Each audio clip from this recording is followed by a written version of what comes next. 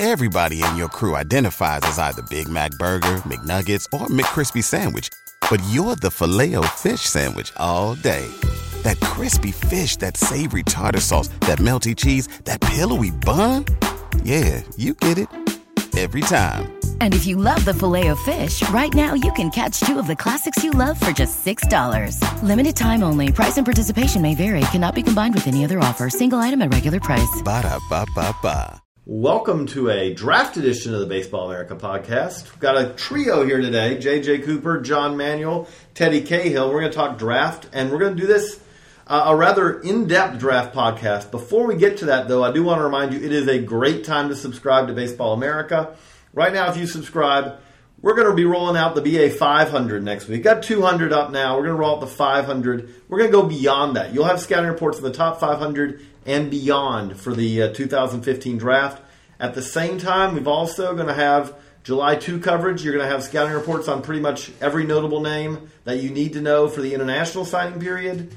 And obviously, it's also coming up. We're not that far away from the midseason prospect update, as crazy as that is. Crazy. Which frightens me in some ways. Yes. And obviously, we're also, as we sit here recording this podcast, we're also watching the NCAA regionals, where there's a lot going on there. It's going to be a fun weekend of that. We got people all over the country covering that. So it's a great time to subscribe to BaseballAmerica.com. Just go to BaseballAmerica.com/store, or I believe also BaseballAmerica.com/subscribe. Either way gets you to where you need to go.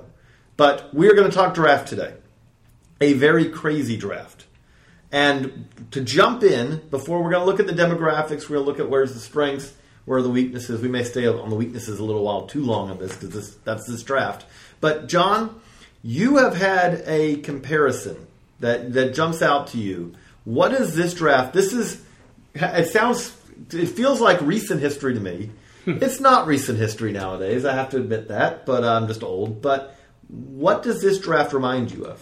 And I just actually ran this by a couple of directors the last 2 days, and they agree, guys who've studied this a little bit and have been around it for a while. This draft is the most like the year 2000 draft, and that's not a good draft. Now, that was an Adrian Gonzalez draft. That was a Chase Utley draft. Adrian Gonzalez is the first pick in that draft. Which turned out pretty well, although it looked bad at the time for the next 2 years. Yeah, I mean, he got off to a struggling start, but you go through the first round of that draft. There were only 5 10-WAR players in that draft. It was Utley and Adrian Gonzalez. Then at the back of the first round, Adam Wainwright, whose bonus was almost voided due to an arm irregularity when he was drafted by the Braves. And then Kelly Johnson and Rocco Baldelli. The rest of that draft's first round was pretty iffy, and a lot of guys didn't make didn't make it out. But the reason it's like the 2000 draft is it's a bad year for college pitching, and that year the top college pitchers drafted were guys like Aaron Heilman, who went up a reliever, Billy Traber, Ben Diggins, who's presently scouting, Adam Johnson, number 2 overall pick in that draft, Chris Buchek, who is a fun Twitter follow, and in my world, I've always called him Chris Buchek because at the same time that he was coming out, Ruben Boomche was at Georgetown. So one of my all-time favorite inside Baseball America jokes, Chris Buchek. But it was just a bad draft for college pitching and a signability-dominated draft. So those 3 things really, the fact that there's the college pitching was so poor, signability drove a lot of guys down, and then the talent was kind of flat. Those are very parallel with 2015.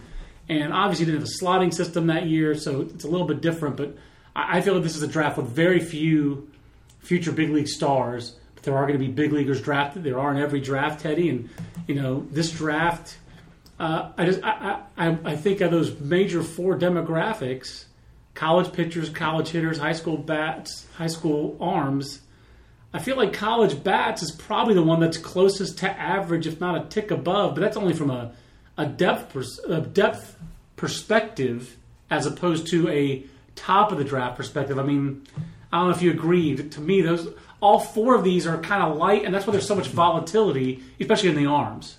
Well, I think the college position players stand out because of the shortstops and how good they are, and beyond them, I don't know how good it is. You look at the college catching situation, and, for instance, and it's there are 2 guys in the top 100.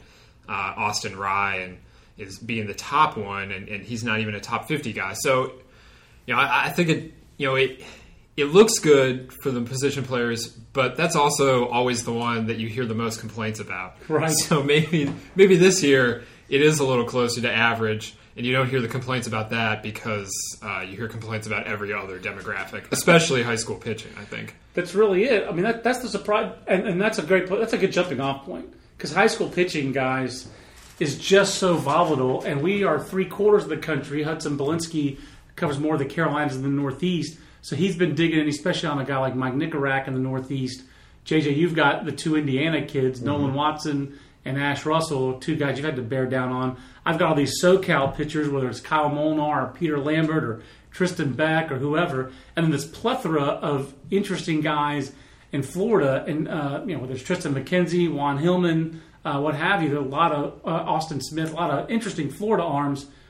I mean, I think if you ask 10 teams, guys, you get 10 different names, or at least 5 different names who are the top high school arm in this draft. I think what this one, for one, it doesn't match. Last year we had such a historic high school pitching class. Especially in terms of the velo, no doubt. It was one of those where and teams said it last year. Teams normally like to downplay how good a draft is. Last year they said, look, you can get a guy supplemental first round high school arm who you could be thrilled to have because this guy could easily end up, you look back on it and go, wow, how do you get that guy that late? But that happens with high school arms. You look back a couple of years ago at, hadn't worked out as well as we'd hoped, but the Bundy-Bradley draft. 2011. And in 2011, there were arms that fell, Jose Fernandez, and you look at it a couple of years later and like, how did he last that long? Well, that happens when you have that kind of depth. I do think that this high school pitching class, if you're looking at strengths of this class, I don't think it's as weak as everyone kind of puts it out to be. Because, as you said, it's really what this high school pitching class is that there's so much differences of opinion, but there are a number of names to look at. It's just not guys who you have the slam dunk top 10 pick. Well, again, usually most of the high school pitchers who end up being good, a lot of times they're not slam dunk top 10 picks. Yeah. You look back at it and you say, some of these guys are going to turn out. Again, I know I'm probably a little high on them, but like, Colby Allard is a guy who's going to end up being probably at best a back end of the first round guy. Well, that's largely because of an injury that probably is not going to have any long-term effects. Well, that kind of thing just adds to the further confusion of this draft. Right. But it does to me, if you said, what do I like the demographics of this? I feel like there are a number of high school arms. It's just not as awesome as it was last year. Yeah, see, I'm not on the high school arms. That's a genre. I'm not on them. I'm glad you're looking at it half full. I think me and Teddy are optimistic guy. Yeah, I think me and Teddy are looking at it as half empty. Yeah, I mean, I think if you look at a lot of these guys, it's very philosophical. It's about where you want to take the risk with these high school pitchers. They all have flaws, and like there is no standout. There's no Tyler Kolek just jumping up and forcing you to pay attention to him. But like if you look at like the top 3 arms in Georgia, for instance, Dakota Chalmers, Nick Neidert, and Tristan English, if you put the 3 of them together, they would be really, really good. But if you take them, you pull them apart and like they each have their own individual thing that isn't quite, profiling it as a top half of the rotation maybe. But I think you can do that for any number of pitchers across the country. So it's just going to be a matter of who directors and scouts are comfortable with and what kind of do you want control, do you want velo, do you want height, do you want projection? Like you're going to have to pick. There is no That's one. a good way to put it. There is no one that has everything. That's it, and that's because different organizations do look for different things. Some organizations don't mind sliders, or like don't mind 2-seamers. Others don't. Or like we like this kind of arm action. Now we're a little bit partial to that. No doubt, each organization has their own traits, and there's very few guys in this draft who check the box for every team who don't have a red flag that keeps them from that will keep X number of teams from taking them. Everybody has that, and that's why I don't love this class. And I think it's also just very hard to sort through, and that's why in today's mock I ran Nolan Watson as the top high school guy coming out, because this draft class is that volatile. Because I think every mock draft is at a different high school pitcher at the top of it. Because one week it was Mike Nicorak, and he was the flavor of that week, and the next week it was Donnie Everett. And then you have the Donnie Everett kind of wave kind of comes and goes. he still is the most consistent hard thrower out of these high school pitchers, it sounds like. Ash Russell, some guys say, oh, yeah, he threw 97 that week. Others are like, well, more like 92. He might have brushed up a 5. But these are inconsistent. All these pitchers have been inconsistent. It's the same thing in Southern California. Or in Southern California, if they're consistent, it's consistent with an average fastball. I think you hit on it, JJ. Usually, like Teddy said, the complaints are so loud about the college bats because they're usually so underwhelming. This year, the complaints I hear are just more on these high school and college pitchers and the fact that from the high school side, who has stepped forward and declared, I'm that top guy? And nobody has done that. That's what no one's done that. The funny thing with that is that the other muddled group, if you want to talk about demographics, when you talk about the high school bats, I don't feel like we have that much more clarity on the high school outfielders, which absolutely. That was a jumble coming into the year. And here we are. We're a weekend. We're less than a week and a half away from the draft, and it's still a jumble. It's still a jumble, and you have first off, I guess you'd say Daz Cameron is the top high school outfielder for us.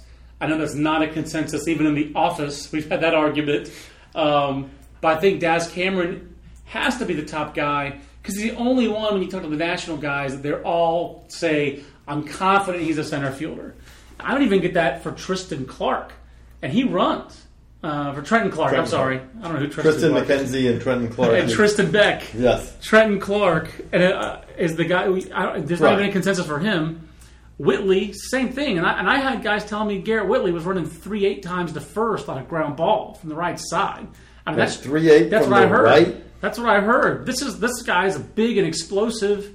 But I don't know if he's a center fielder. That's Billy Hamilton goes. I'm impressed. I think it was on like a jailbreak type of swing. Okay, I mean, still the guy. I think he's a consistent 4-4-1 runner. And this guy's a plus run, and he's a big guy. That's why you have these George Springer light comps.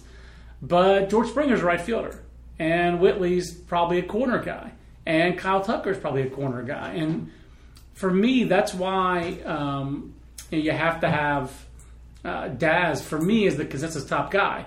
But he is a Scott Boras Corporation advisee, and he has a long track record, but the track record for the hitting is spotty. So, Nick Plummer, short track record. Boy, when he hit at East Coast Showcase, he sure did hit. But he's in Michigan, and how much has people seen him this spring, and how much competition? And by the way, it's a 1-1 count every time he steps to the plate. Right. How much velocity is he facing? And Clark has got tools, but he's unorthodox swing, unorthodox grip on the bat.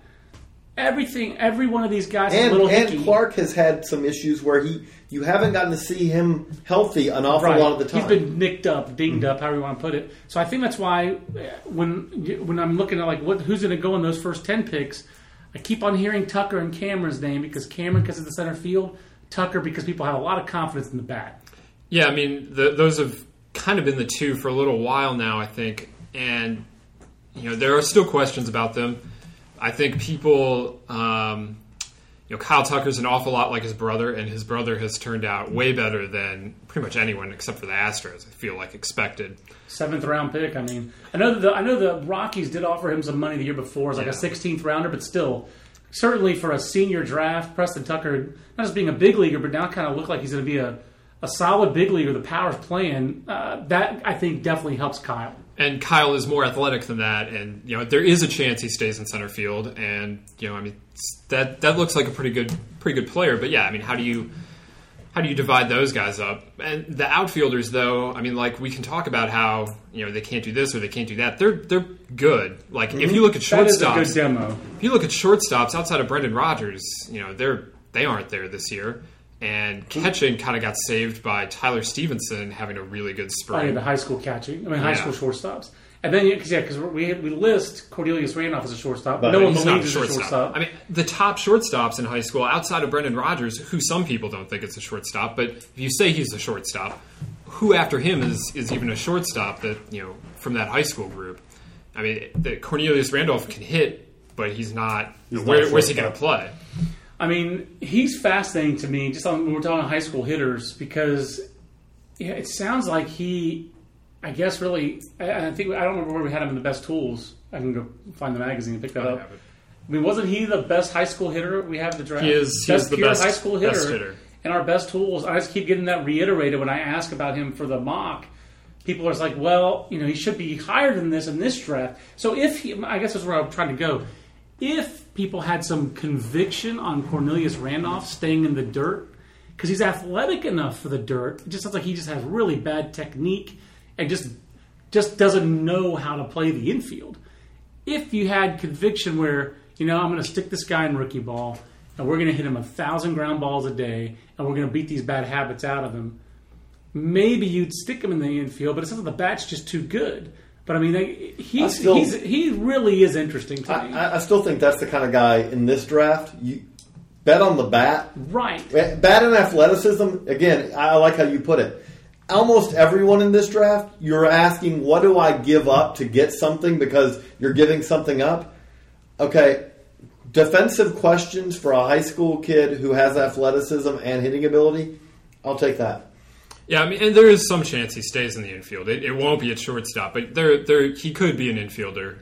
But there are some people that just say, put him in left field, let him hit, let him move, because he has that ability. And that's what I like. He's, to me, if I would run him in that, I would almost consider him in that outfield, high school outfielders phylum, and he's toward the top of that because people are very convicted in the bat. And it's, again, we're talking about the issues that everybody has with all these players. That's a player where it does seem like people are very convicted on the hitting tool. Another demographic where people don't have a good conviction is college pitching. And guys, I think this is what defines this draft as a bad draft, as a below average draft. I mean, like if you're sticking a grade on it, it's like a 35 draft. And it's like 20 college pitching. Because college starting pitching, when you have Dylan Tate and Carson Fulmer and Tyler Jay and almost every starting pitcher, even James Caprillion, everybody's considered a possible starter, they've all been a lot better in relief in their careers. With the exception of Fulmer, who no one above an area cross-checker pay grade thinks he can start. No one I've talked to. The week I had him as the number one guy, with a lot of area guys and a couple of cross-checkers, were like, I think people are moving in this direction. He keeps doing it. And then I did get a text this week from one of the guys I talked to, and he goes, well, maybe you didn't write it down. I'm pretty sure I said it. The second he has a bad start, everyone's going to jump off that bandwagon. And the bandwagon was still kind of rolling. Then he was bad in the SEC tournament. And I'm not saying the bandwagon emptied of that. I'm not saying the wheels fell off, but I am saying he's not going one overall.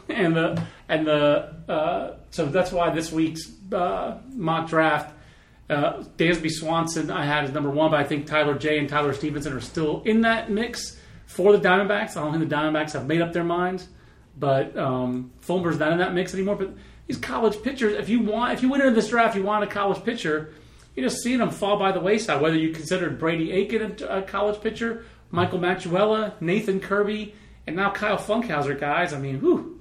I mean, he may as well. He's just like a Bugs Bunny and like a Roadrunner and a Coyote thing. He's like the Coyote grabbing an anvil and he just can't stop falling. That's where Kyle Funkhauser is right now. And I feel bad for the kid, but he picked a bad time to have a cold streak. Yeah, I mean he's about he's definitely in a slump right now, and nobody can quite figure out what is going on with him. He's not throwing quite as hard. He just doesn't look as sharp. And Dylan Tate's kind of going through the same thing. It's a little more explainable with him, as he approaches 100 innings for the first time. How many innings am I throwing? Yeah. But I mean, it's like... we have a game again this week? These guys just aren't... They aren't coming up and taking it. And, typically, every year it seems like there's a college arm that... you can, like, maybe not throw an ace on, but say, like, okay, he's a 2. Right. Like, that doesn't exist this year. It just doesn't. And guys like John Harris and James Caprillion are set to reap the rewards. And those guys are, 4 starters, 3 starters tops. Like, I threw a Ian Kennedy career comp on James Caprillion a couple weeks ago. Same representation, Southern California locale, field for secondary stuff. Both guys who were famous in high school and pitched for big-time Friday night guys in the Pac-12. And obviously Caprillion's 2 or 3, if not 4 inches taller than Ian Kennedy, and does it different. But the consensus reply on that has always been like, yeah, he'll have that kind of career. Maybe 1 year he puts it all together and he's like a 2/3. More often it's like a 3, really more of a 4. I mean, he has feel for pitching, but that's what I really do think that he's like the safest bet college arm in this class. And he's a safe bet, and then what that concern comes from is the question is, when he goes to pitching every 5th day, yeah, how good's the stuff going to be? I mean, what kind of fastball is this guy going to pitch with? I mean, he's better than Adam Plutko, but really, how much better is he than Adam Plutko? The fastball is similar to Plutko. He's 91, 95 at his best this year, but in his last start, it was 88 to 90 by the 4th or 5th inning. And again, like JJ's pointed out, you're talking about a guy who's going to be going every 5 days, not every 7. So you throw that in with a somewhat rigid delivery, and then the difference with him and Plutko is better for secondary stuff, right. Better feel for curveball and slider, and they're better pitchers. Well, but, I mean, he's not that different. I mean, he's better, but not... He's really shouldn't be a front-line guy, not in today's game with all the velocity.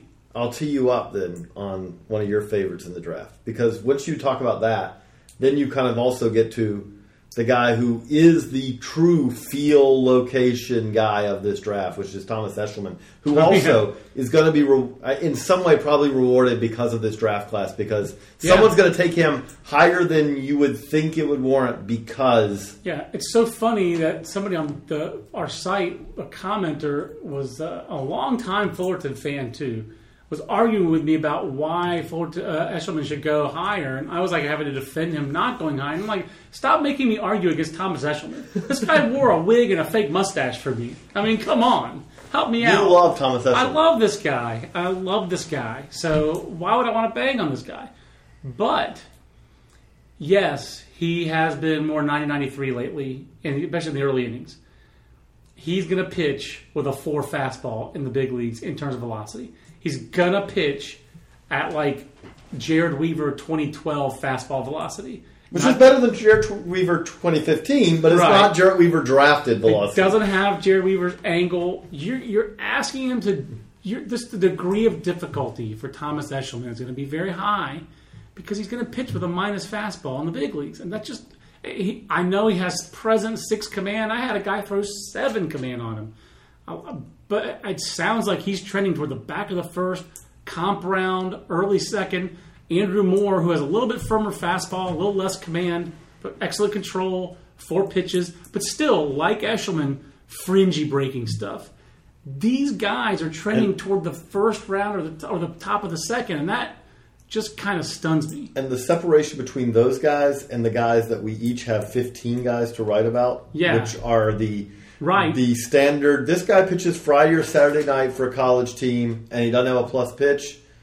There's not a whole lot of... I mean, there's success. They know how to pitch better. They have better control. But those guys all are a little frightening. It's a flat class. I mean, there's just very little separation. Well, and so you're talking about Eshelman pitching with the 40 fastball and all the rest of that. Like, okay, so who is he? But who are any of these guys? Right. I mean, that's the thing. I mean, you look at the college hitters, even with Andrew Benintendi kind of separate himself. But who is that? Who are any of these guys? And scouts are struggling on some of these top guys to find reasonable comps that don't make the player look like, wait, look, why are you taking that guy? I mean, Andrew Benintendi, watch the big league. We're just watching him run. He just had a double. He just had a very nice double. But physically, when he runs the bases, you know who it makes me think of? Adam Eaton. That's who he makes me think of. He's almost Adam Eaton sized. And Adam Eaton was a senior signed 19th rounder. Out of Miami of Ohio. Right. I like him. Good player. But which the guys from there will go. If he was in the SEC, he'd have been an 8th rounder. That's right. But that's what we're talking about. I mean, my other cheese balls in this draft are Benintendi's my cheese ball, and so I will say I hear you. He is, and I think I've got a Darren Bragg comp on him too. That's the other physical comp I've gotten. We've heard David DeLucci as well. See, I like the DeLucci one though, actually, because DeLucci had a long career, was a semi-regular. Benintendi, at least you're saying, okay, you're trending more toward, because Darren Bragg was a 4th outfielder. DeLucci's a better trend. So I actually, those comps are making me... The thing I like about Benintendi is that, unlike most of these other college bats that we're talking about, you're talking about, and it's a short track record because he's been arguably the best hitter in college baseball this year in the SEC. That's a pretty good combo. But he's a sophomore, and last year was nice, but he wore out, and he didn't go anywhere for summer. But the thing that, to me, that does make him a little different than most of the time we're talking about a guy like this is that he's a center fielder. And I think he's going to stay there. And so he is athletic. I do think he's going to stay up the middle, especially not just with a team like the Cardinals, where the Cardinals are like, John Jay? John Jay's the center fielder. Right. I think he could stay with center field for maybe not the Royals, but for a lot of teams. Yeah. And because of that, I think that he ends up being kind of one of the more interesting guys in this group from the standpoint of there's less. You're right. With every guy in this draft, there's always the but. There's not that guy that there's not a but. The but with him, though, is physically it's weird to see guys like that go like that. I'll take that a little less because there are some physical tools there. I think I agree with your point 100%. I mean, and he runs too. He's at least a 6 runner. So at that point, again, it kind of gives him some floor. He's going to play center field. He's going to run. And in this draft, that makes sense. The other college outfielders, though, are guys like Ian Happ and DJ Stewart. And Ian Happ, 49 strikeouts this year and 198 at-bats. I mean, I know he had 49 walks, too. But Ian Happ's going to punch a bunch. And he might be a corner guy. And where's he going to play? Right. I mean, maybe he's a second baseman. But got a good one. If that guy's a right fielder, does he or a left fielder, does he have the power to profile there? And, he hit some home runs this year. I mean, he got into double digits this year. Yeah, he's still 672. I'm looking at the numbers. I'm not. But there is this concern now about the ball changed in the NCAA this year, and scouts don't know what to do with that yet because they haven't seen anybody play with the new college ball and then go play with the pro ball. So the analytics are a little shaky this year. I think teams were comfortable with the analytics last year. We had 4 years of data with the BB Core bats. Teams I think that the pro clubs really thought they had a pretty good read on what stats meant. And I think there's just a little less certainty now. I think you're absolutely right. Yeah, and so in this maybe slightly better offensive environment, what does that mean for Ian Happ? I have no idea. I don't know that anybody knows. What does it mean for DJ Stewart? DJ Stewart, like Donnie DeWeese. There's a slugging percentage went up. I heard from one guy that slugging percentage for college baseball was up 40% this year across college. That seems way high. That seems but it is dramatically up. I'll put it this way. I mean, I've been staring at a lot of stats. Obviously, you guys have too. And what stands out as what seems like a great year this year because of what we've been conditioned the last 4 years, and then you go, wait a second, he's one of 3 guys on his team to post a 500 slugging percentage. So DJ Stewart, he slugged 557 last year. He only slugged 585 this year. I mean, granted, he's walked 66 times. I mean, that is... And his lineup around him, Quincy Neiporti behind him, is not a pro guy. Ian Happ says, please, can I have that lineup? No doubt. But the pitchers in American Conference aren't as good at pitching around, I don't think. I shouldn't slam the American Conference. But Vince isn't here, you can. That's right. I think DJ Stewart's going to go good, but he had a bad year this year from what I expected. And... that's and Crouch. He is a guy who he's so different, and he is a guy who, again, scouts are like, I mean, that's a left fielder, absolutely. And hey, he had a play in the ACC tournament. Because I'm an idiot, I saw a lot more ACC tournament games than I should have. Glutton for punishment. I saw a lot of ACC tournament games, and there was a game where there was a lot of heat. There were a lot of scouts in for this game, and one of the reasons they were there was DJ Stewart. And it was him against Louisville, and sacrifice, fly ball to left, runner at third, medium depth left field. This whole game with the short left field. Left field. You were there. There's a. I mean, he camped under. He got his momentum coming and threw, and the ball just doesn't come out.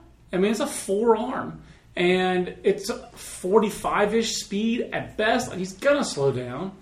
And he crouches like crazy. And his body is not exactly a body that says, hey, I like DJ Stewart. I mean, he's an engaging... He's got a great feel for the strike zone. He absolutely has a great feel for the strike zone. I like that level swing plane. His bat is in the hitting zone a long time. But what is he? I don't know. Hey, how about this? I'm sorry. Michigan wears Clemson cut pants. Eric Bakich went to East Carolina, but he was the assistant coach at Clemson. He's in the Vanderbilt tree, and they wear Clemson cut pants, and that drives me crazy. All right, sorry. I can't believe Michigan wears Clemson cut pants. Can you tell we're watching the Bases Loaded channel while we do this, which is awesome. It is. I'm sitting there, it's like, oh, look what's happening now. But those college bats, that's a tough group to discern. Again, I just don't. And again, so that goes back to the 2000 draft, where it's kind of ugly. And I'll tell you, the injury guys just have to drive. This was the worst year to get hurt, man. If you were Nathan Kirby. I'm sorry to interrupt, but that's just when you see a triple play, a strike them out, throw them out, triple play. You have to stop for a second and make sure everyone else can see that. That deserves a wow. That was it. That was Indiana. Yeah. Turning it on Radford. Yeah. Indiana plays some. They play with energy. I like watching. Sorry, I apologize, but that was involuntary. This is the live and uncut version of the Baseball America podcast. I like it. I don't even remember what injured pitchers. But seriously, if just Nathan Kirby, even with his 4.5 walks per 9 rate. I mean, that dude's probably still a top 10 pick. I'm about to say, Teddy, wouldn't you take Nathan Kirby over a lot of these other guys if he'd stayed healthy? I love Nathan Kirby coming into this year. See, I think that if you asked me where the demographic that it sounds crazy that I would want to be in if I had to pick in this draft, I kind of want to have extra picks where I can take the injured guys. Frankly, I still want to take Brady Aiken really, really high. I don't care. I mean, I haven't seen the medicals. I'm not a doctor, but But he was 1-1 last year. Dude is so good when he's healthy. Paging Dr. Cahill. But no, seriously, I mean, him, Machuela, Kirby, even Nix to a lesser extent has the back stuff in the back of his career. I mean, and that doesn't count. Then we got the guys who were really struggling. Mac Marshall. Then we got the guys who were really struggling, as we finish up the 500. Where do you slot in the Jake LeMoynes and the A.J. Minters and the guys who... Yeah.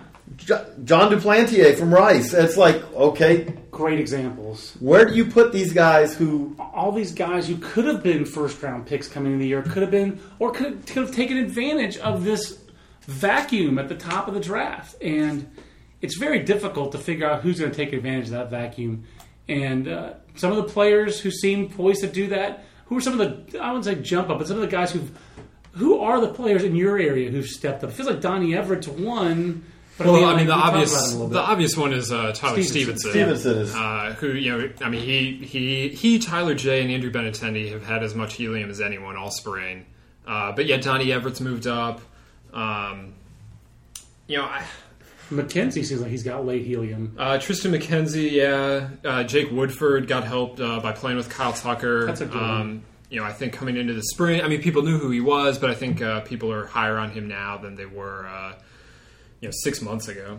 But think of the Kyle Codys and the Josh Staumonts and that college pitching. Just come back to them oh my gosh! If any of those guys ever threw strikes, ever, they'd be first round picks. And I suppose they still could be. But I like your injured. This is a good year to be hurt, JJ. It's a good year for those guys to be hurt because no one else has stepped forward to take their place. So there's going to be a lot of money. You have to spend your money somewhere. Right. In a draft like this, you don't want to put it into one or two buckets. You want to put it in a lot of buckets because you have to. You spread your risk by spending it in a lot of places. We don't know who the Diamondbacks. We have a very good idea of who the trio that is probably going to end up being down to.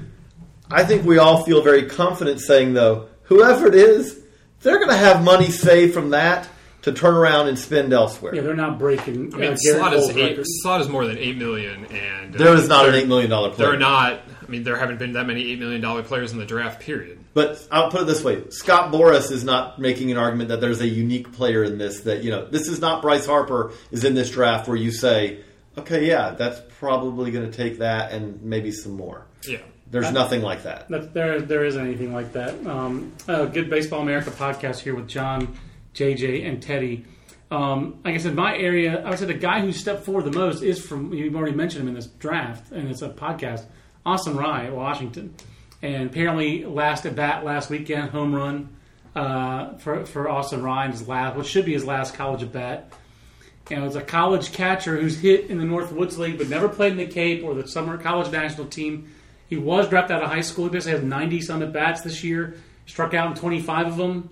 So the bat has some holes, but he does have power. I mean, catch and throw is legit. I've gotten 6s on both the receiving and the throwing.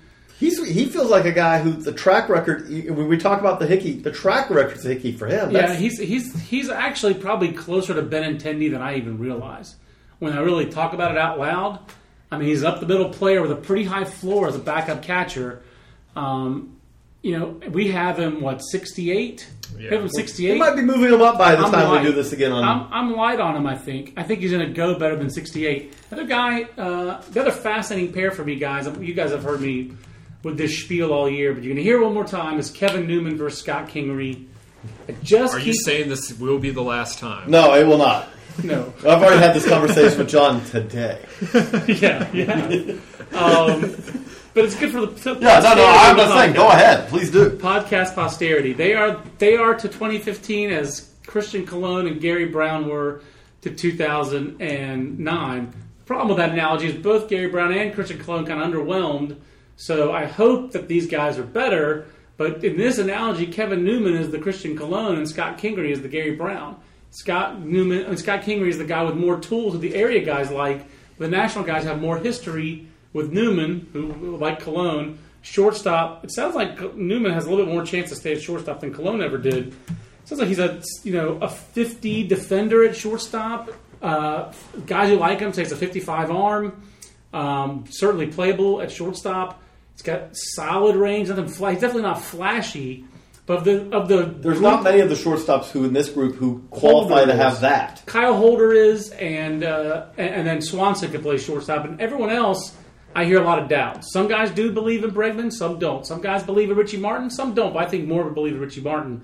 But Teddy, I'm surprised when I ask national guys, they seem to prefer Newman's defense over Martin, which surprises me.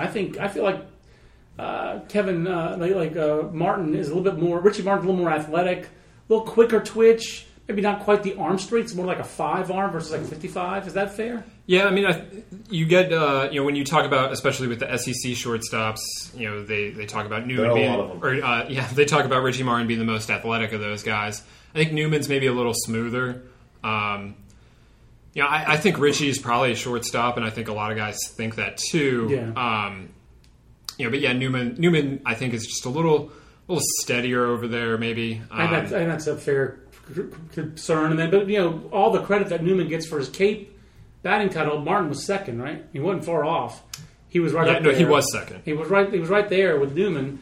But Kingery runs better than Newman. But the funny thing is, and neither of them have really had a breakout offensive year this year as juniors. No, Newman's had a bad year. Yeah, both of them have been somewhat disappointing. Newman numbers are worse than Martin's, I'm pretty sure. Yeah. But Richie Martin's numbers are not.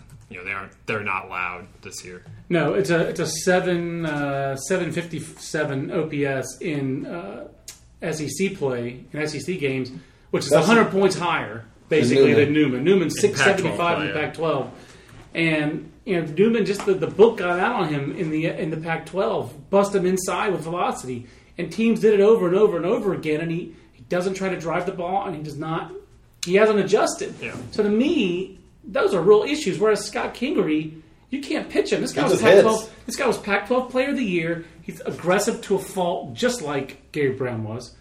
And Gary Brown was almost an audible gasp by me when you pointed that out. And Gary Brown was number 83 in our top 200 out of high school as a second baseman who they tried at second base at Fullerton. It couldn't work. They put him in the outfield, and that's when it all went nuts his junior year, because he didn't have to worry about the infield anymore.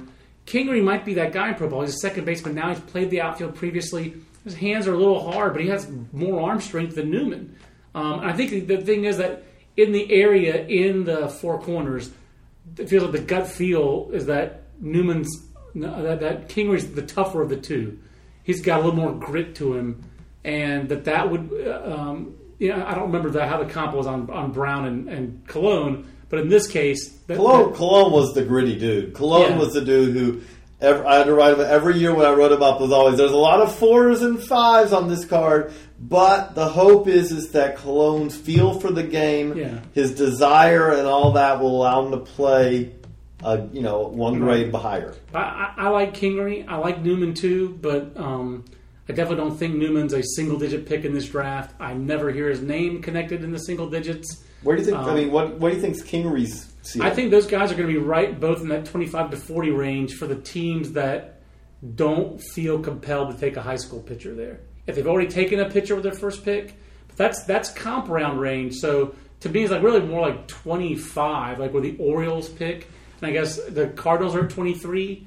And in previous iterations, I had them taking Newman. I just don't think a team that's got an analytics guy as their scouting director, and Chris Correa, and an organization that's so known for taking college performers is going to take a guy with a 675 ops with their first pick. I just don't see it. So, Kevin Newman's going to go. I think it's going to be in that 25 to 40 range, and I think Kingery's right in there. And I just think it's really a matter of preference. So those guys fascinate me in my area.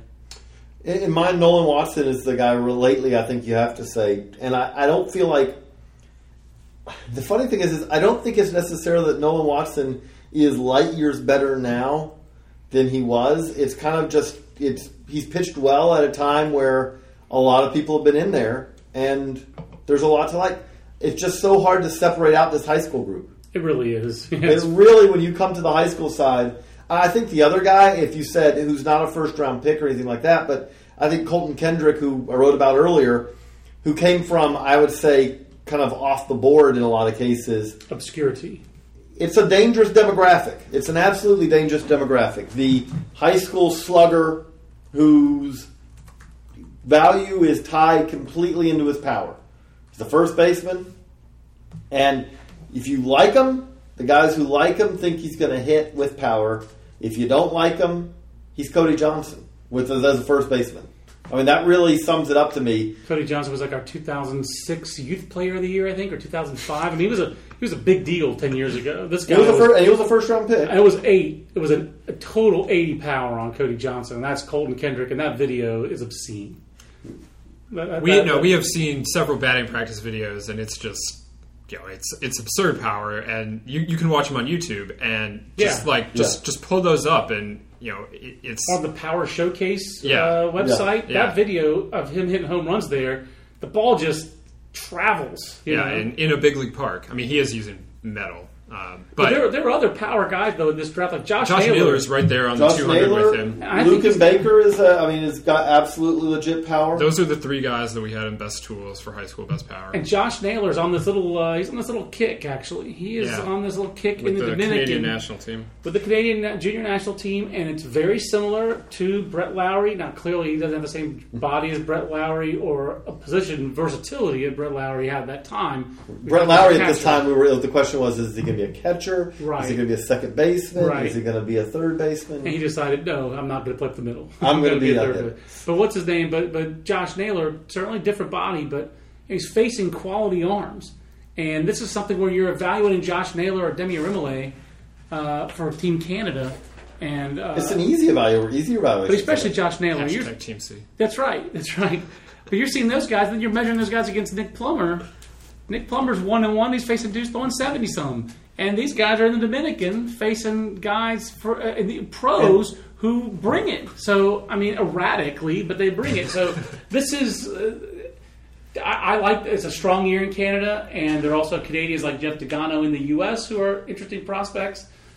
Even discovered one last night in my 500 write-ups at the University of San Francisco. Brandon Hendricks, got a little snap, and of course he's a left-handed hitter because he's Canadian. He's from Alberta. Again, as we get to, we're getting closer to World Baseball Classic, where it's like you better, if you're facing Canada in your pool, you better have lefty relievers because they're not going to have any right-handed bats in the lineup. So I'm intrigued. So I think that, again, some of these guys who are going to go in the first round could have good careers, but the second, the third, the fourth, you might get as good a player at 100 as you get at 15. The one other thing I wanted to bring up with that, though, is that the demographic I like from this draft. Okay. Good way to end. The senior signs. That's right. That's a good place to end. I feel like that this is a good year for guys who are going to get drafted in the 4th, 5th, 6th, 7th, 8th, 9th, 10th round. They're going to save money. But this year, I will put it this way: you can draft guys who actually will go out and you won't have to release within a year. Right. They will have more than 10 at-bats. They will have more than an inning pitch before you go, yeah, we can't put this guy out there. It just ruins everything. There are guys out there.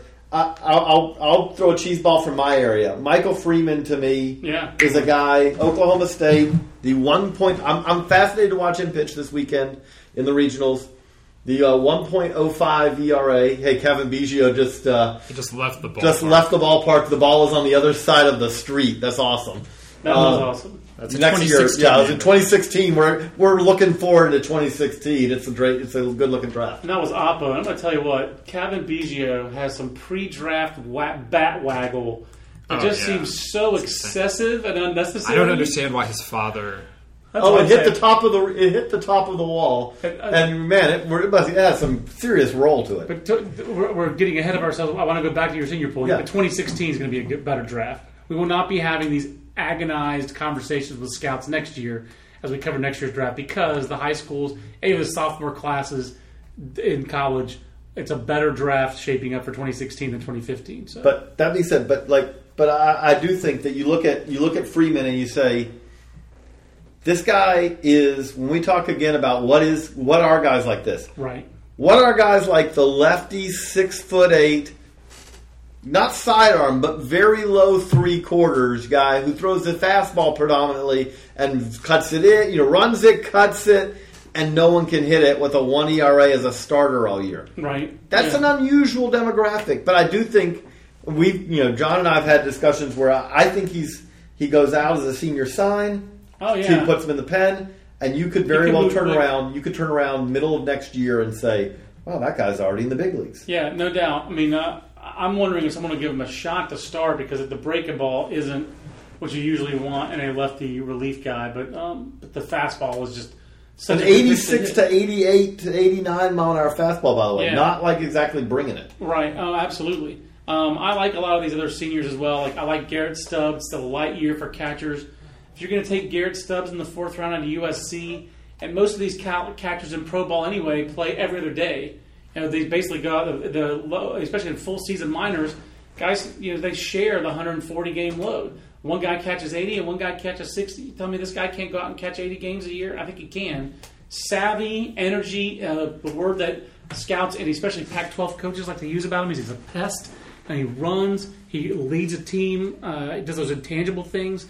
Kate Savick at LSU, another durable body, shows you some offensive ability catcher. He's handled a freshman pitching staff. I know obviously the coach calls a lot of the pitches and all that. Daniel Salters? Daniel Salters is a redshirt junior actually at Dallas Baptist. Yeah. And he's older, but there's upside with Daniel Salters. I wish there was a little bit more now with Daniel Salters.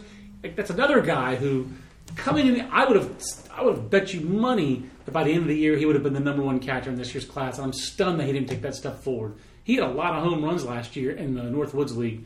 I'm disappointed that he didn't take a step forward because his whole team did. But you're trying to tell me that Daniel Salters, as a redshirt junior catcher, didn't have something to do with Dallas Baptist success? And Teddy, how many relievers do they have that throw 95? 5. It feels like. Yeah, JJ, every other day he's coming to me with a new DBU reliever. That's right. So there are Chance Adams. So there are some seniors in this area in this draft. I like Rocky McCord. I liked him out of high school, kid at Auburn. He's had a really interesting season after a tough junior year. He's really bounced back real well for a team that's really been surprising here at the end of the year and playing a regional game right now. Yeah, and nice job by Tom Holliday there, who pro guys have dealt with for years and years in his days at Oklahoma State.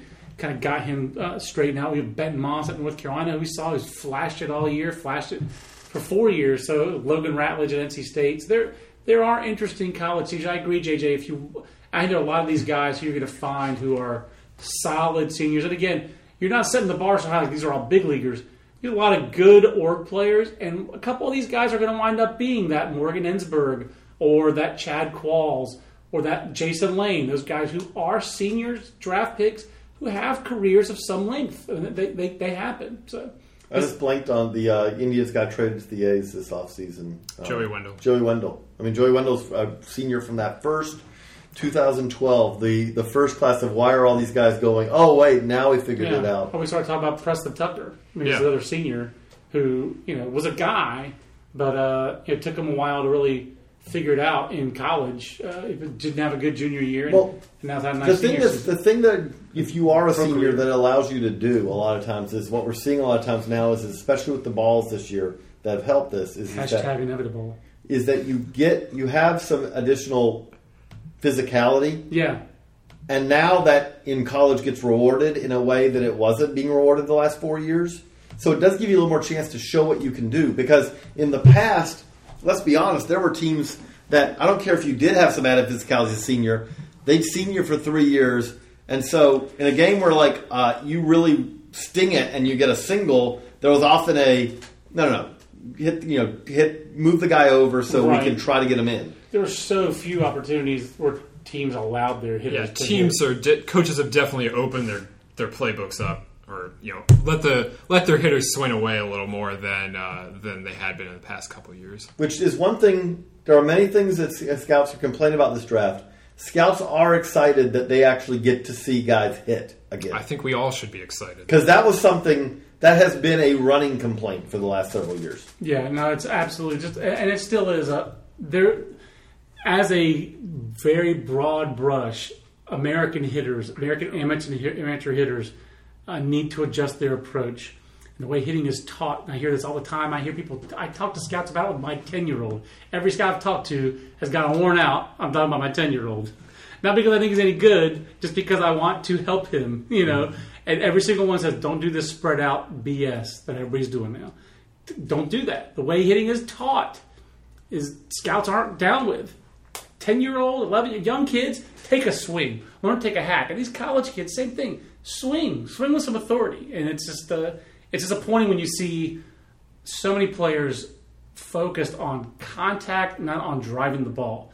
Obviously, there's a happy medium, but the pro guys want to see you drive the ball as an amateur. And then they'll work on helping you make contact when you're in pro ball, and you're going to see better pitching and all that kind of stuff. But drive the ball. And finally, thanks to the ball carrying a little bit more, we are seeing a little bit more aggressive approach around the country. It still has a ways to go, though, as the scouts I've talked to. The ball is flying at Notre Dame Wright State. Yeah, people are hitting me up on Twitter like, didn't you just talk about Notre Dame as a pitching and defense team this week again? And it's like, yes, I did. And now they're hitting home runs. So that's the live feedback world we live in. And we're appreciated everyone's interest in our draft coverage. We're rounding it into form. We've got one more week, light at the end of the tunnel. BA 500 to come next week. Another mock draft to come before the draft actually happens. I'm not sure if I'll do one next Friday or not. I might have to relax and just do one the next Monday. But it's been fun doing the mocks. You're going to end up doing one Friday. Because I know. You will. It is what we do around here. And we love covering the draft. And great having these guys first time on our draft coverage here at BA. And it's been a lot of fun working with you guys on it. Looking forward to wrapping it up and finishing it. So finishing it strong like we did this podcast. So for JJ and for Teddy, I'm John. It's at Ted Cahill, right? At JJ Coop 36. I'm at John Manuel BA. We'll see you on the next Baseball America podcast. So long, everybody. Everybody in your crew identifies as either Big Mac Burger, McNuggets, or McCrispy Sandwich. But you're the Filet-O-Fish Sandwich all day. That crispy fish, that savory tartar sauce, that melty cheese, that pillowy bun. Yeah, you get it. Every time. And if you love the Filet-O-Fish, right now you can catch two of the classics you love for just $6. Limited time only. Price and participation may vary. Cannot be combined with any other offer. Single item at regular price. Ba-da-ba-ba-ba.